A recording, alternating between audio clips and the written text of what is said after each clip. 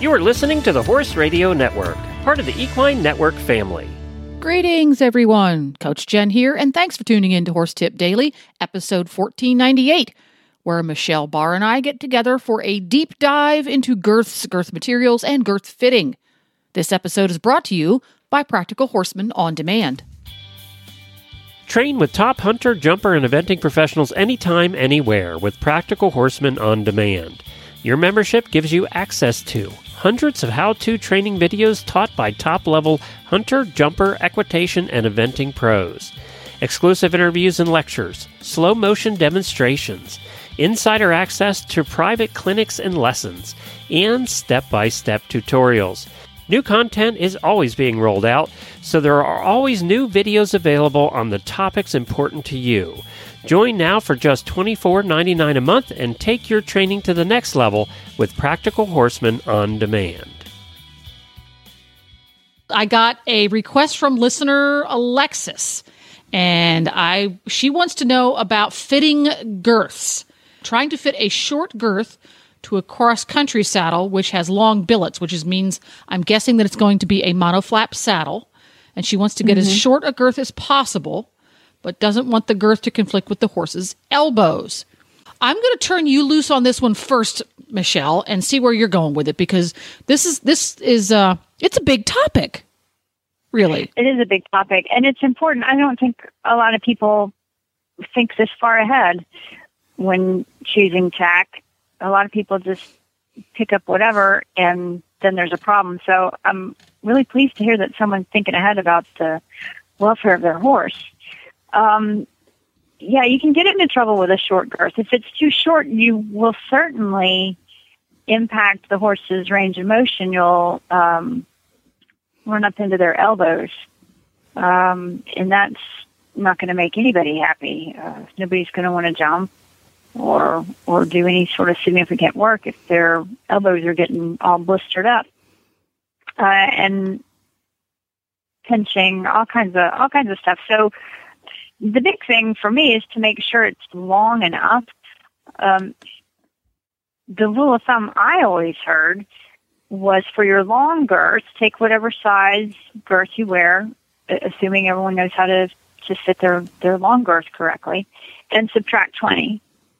And that'll give you at least a starting place to try for your short girth. We always had the same rule of thumb. Yep, grew up in the same school of how to choose what size to get. Yep. Mm-hmm. Mm-hmm. Now, from and again, we're assuming that Alexis is using a monoflap saddle versus an all-purpose style of saddle, which sometimes has longer billets because their flaps are slightly longer than perhaps a show jumping saddle might be. Well, and some of those are universally billeted too. And I'm going to assume if it's not a monoflap saddle, that she's looking for a more close contact feel when she goes around. Right. Yeah. Something that, and this might be a little bit off topic for Alexis specifically, but I think in many cases, people do not take into account the fit of the saddle, because if the saddle doesn't fit the horse properly, in other words, the balance, that we're irregardless of the width of the tree and things like that, if the balance is incorrect, the billets will not hang perpendicular to the horse's girth area. To the ground. Yeah. To the ground. And it doesn't matter what girth you put on there, it's not going to work right. It ain't going to work. It's true. And that goes with a long girth as well as a short girth. But I think it's even more important with a short girth, if your billets are pointed forward, say. I would agree. Absolutely, yeah. And that actually applies to Western saddles and English saddles. Forward, middle, back. Well, and we have 3 billets. And we can choose them. You can sort of, if you're smart about it, you use the front 2 or the front and the back. It's just sort of, for lack of a better word, customize what's going on with your girth and your saddle. Yeah. Now, have you ever used? And golly, it's escaping me. Humane girth. It's called a humane girth, where the 2 buckles that attach to your billets are actually 2 buckles attached to one strap, and that one strap runs through a ring. Have you ever used those? Yeah. I haven't, but I had one of my adults in Baton Rouge had one. I don't know a lot about them. They're supposed to be super comfortable. I myself personally prefer elastic on both ends or an elastic panel in the middle. But I have not. Have you used those humane girths? I have not. They seem to be gaining popularity, particularly amongst the dressage or short girth crowd. Really? But I can't personally address them. But it would kind of make sense if you have a horse that's funny to get girthed up, or billets that are a little uneven because one stretched out more than the other. Kind of makes sense. Now, where do you come in? Where do you weigh in on the elastic on just one end of your girth? I don't like that. I much prefer the elastic on both sides. Or now, when I ride in the side saddle, we use a girth with no elastic because we're looking to get as snug as we can. Right. No roll, that sort of. No nothing. Right. Yeah. Please, no nothing. Yeah, your life depends on it. I want that sucker to sit still. Yeah. Yeah. Yeah. I think I'm on the same page you are there. Else. Yeah. I'm an elastic on both ends. And I've used the one that has a leather panel in the center, and then along about where the horse's rib cage starts to turn up towards his elbows, there's elastic, and then it's leather again at the top. I've used that one. That was I really liked that girth. That was nice. Those are nice. Gave the horse lots of elbow room. Now, speaking of elbow room, providing that the saddle fits properly, and you're using a short girth. There's short-shaped girths and short, straight girths. Where do you fall on that one? Do you think the shaped girth is a better idea as far as giving the horse maximum clearance through the elbows? I have both, and my experience is it comes down to the conformation of the horse and how they're built. I like to have a shaped girth just as a matter of preference. That way I can use it on more, I feel. I don't know that I have a scientific reasoning behind that. I certainly don't have any sort of experiments that I've done one horse to the other. But some horses seem to wear a straight one better. My thoroughbred does. My warm bloods seem to fit better in a shaped one. Yeah. I think that the classic thoroughbred rib cage, when viewed from the front, looks like an upside down pear. And there's room for the girth to hang there, and the elbow can move back and forth, versus you look at your classic typical warm blood or draft cross, his rib cage when viewed from the front is a little bit more like an apple. Yeah. And there's just not a lot of vertical space there between the girth and that elbow. So, the slimmer a fit you can get, the better.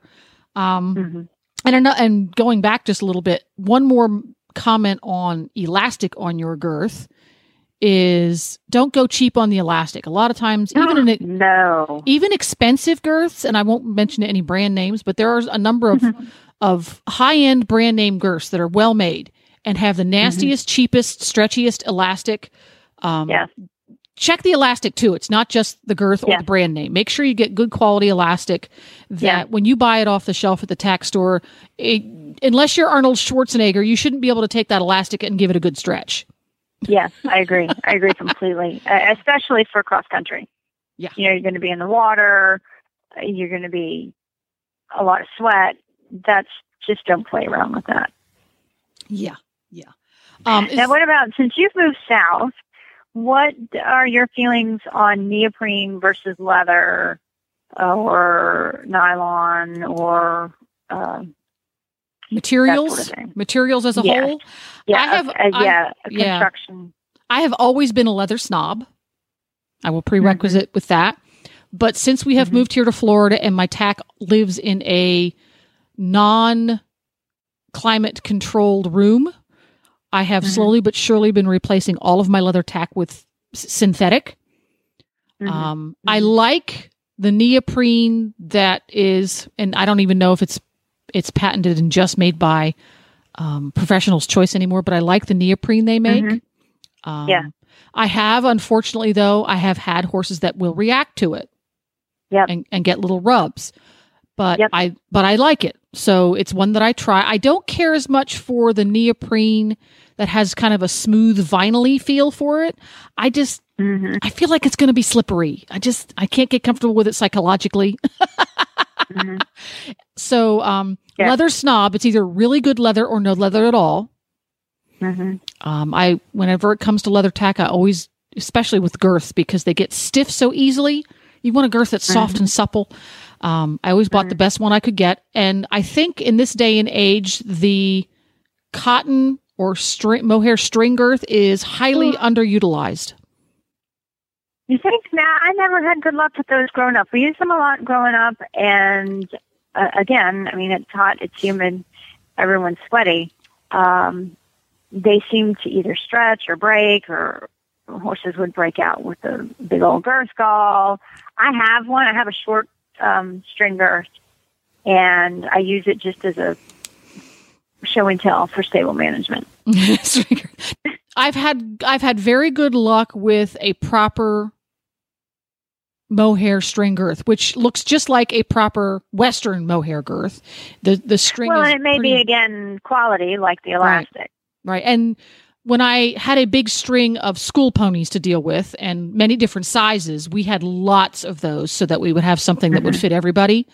And I really liked them for the ponies. Now, if you have one of those ponies or horses, because especially with so many draft crosses trotting around nowadays under saddle, if you have a horse whose saddle wants to slide forward, that type of conformation with a very round apple-shaped barrel and elbows that fit very tight to their conformation, a string girth is probably not going to be your friend, because what happens is the rib cage is rounded in such a fashion that it literally shoves the girth up under their elbows. Yes. And it's just not a pleasant thing. So if you've got one of those, don't bother going there. Just get you something with a little more substance. So we've got to have, if you've got a short girth, you need it long enough that the buckles are not going to interfere with the horse's elbows. But not so long that you've run all the way up to your panel of your saddle, because that then defeats the point of the short girth and the close contact and so if all you've of got these other good things. Right. So if you've got a horse that has a round barrel, in other words, apple-shaped from the front, it's going to be harder to fit him, because you're not going to have as much distance between the bottom of his barrel and the bottom edge of your flap. A horse that has a long, narrow rib cage like a thoroughbred, it's going to be easier fit, because for the size of horse, he's going to take up more girth. He's got more distance in there. Yeah. So use that mathematical formula. Subtract 20 inches. Very scientific. It is. But here's the caveat. Measure your girth and subtract 20 from the measurement. Don't look at the little stamp on your girth, because after 6 months, it's really not that size anymore. That's what I was going to say, because that sucker will stretch. It's amazing how much those things will stretch. And sometimes when you buy them right off the shelf, they're not that size. That's a fact too. And make sure you lay it flat. Just hold it up and let it have a big bow in the middle. Make it perfectly flat. It did help if you need it. Yeah. So that's one. Do that measurement and give it a try. Make sure that you've got plenty of working room for your horse's elbows. And what I would do is, before you hop on, it's very common practice to stretch your horse's front legs out before you hop on to get the wrinkles out from underneath. And when I stretch those legs out, I watch where the buckles lie on the horse's rib cage on that short girth. And when I pull that leg forward, if the buckles are still touching where the stretching is going on, in other words, where the wrinkles are being pulled out, I'm looking at that going, maybe that girth's a little bit too long. I want the buckles high enough so that part of his body that's pulling back and forth isn't under a buckle. That's a personal thing. Might not work for everybody. I agree. Yeah. So we're going to do that. You're going to get high quality materials and workmanship in your girth, please, because it's what's keeping you on the horse and off the ground. Thank you very much. Yes. Well, and like you said, some horses are going to have a reaction to low quality materials. I know my thoroughbred does break out in big old plaques of edema. There you go. And it's also going to last you a lot longer. It's going to be a lot less likely to give in. And this is some advice we used to give out a lot back in the day when we had a little tack shop. If you're one of those people who hates to take good care of your tack, you clean it twice a year whether you have to or not, you don't rub the mud off, blah, blah. If you take very poor care of your tack, you're the person who needs to buy the good quality tack. Yeah. If you're one of those people who's obsessive compulsive about keeping it clean, checking it every day, yada, yada, yada, you're the person who is going to be able to take less expensive tack and make it last a long time. Yeah. And for, especially when parents would come in and want to buy tack for the family members, it's a little bit like buying a Kia or buying, right? Are you going to buy a Kia right. or are you going to buy a Cadillac? If you take the Cadillac out and you abuse it, it's still going to get 100,000 miles on it. If you buy a Kia and you abuse it, it's going to get 20,000 miles on it. Exactly. It's true. That's a great analogy. So if just keep that in mind as you invest in your tack, because it is an investment for everybody, regardless of what price point you can afford. An investment. If you're one of those people who you have to buy inexpensive tack out of necessity, and I get that. I have a lot of inexpensive. I have a lot of inexpensive synthetic tack right now. Take good care of it, and it for them. Unless it gets below that. Hello, I just bought it at Wally World. You can still make affordable tack last a long time.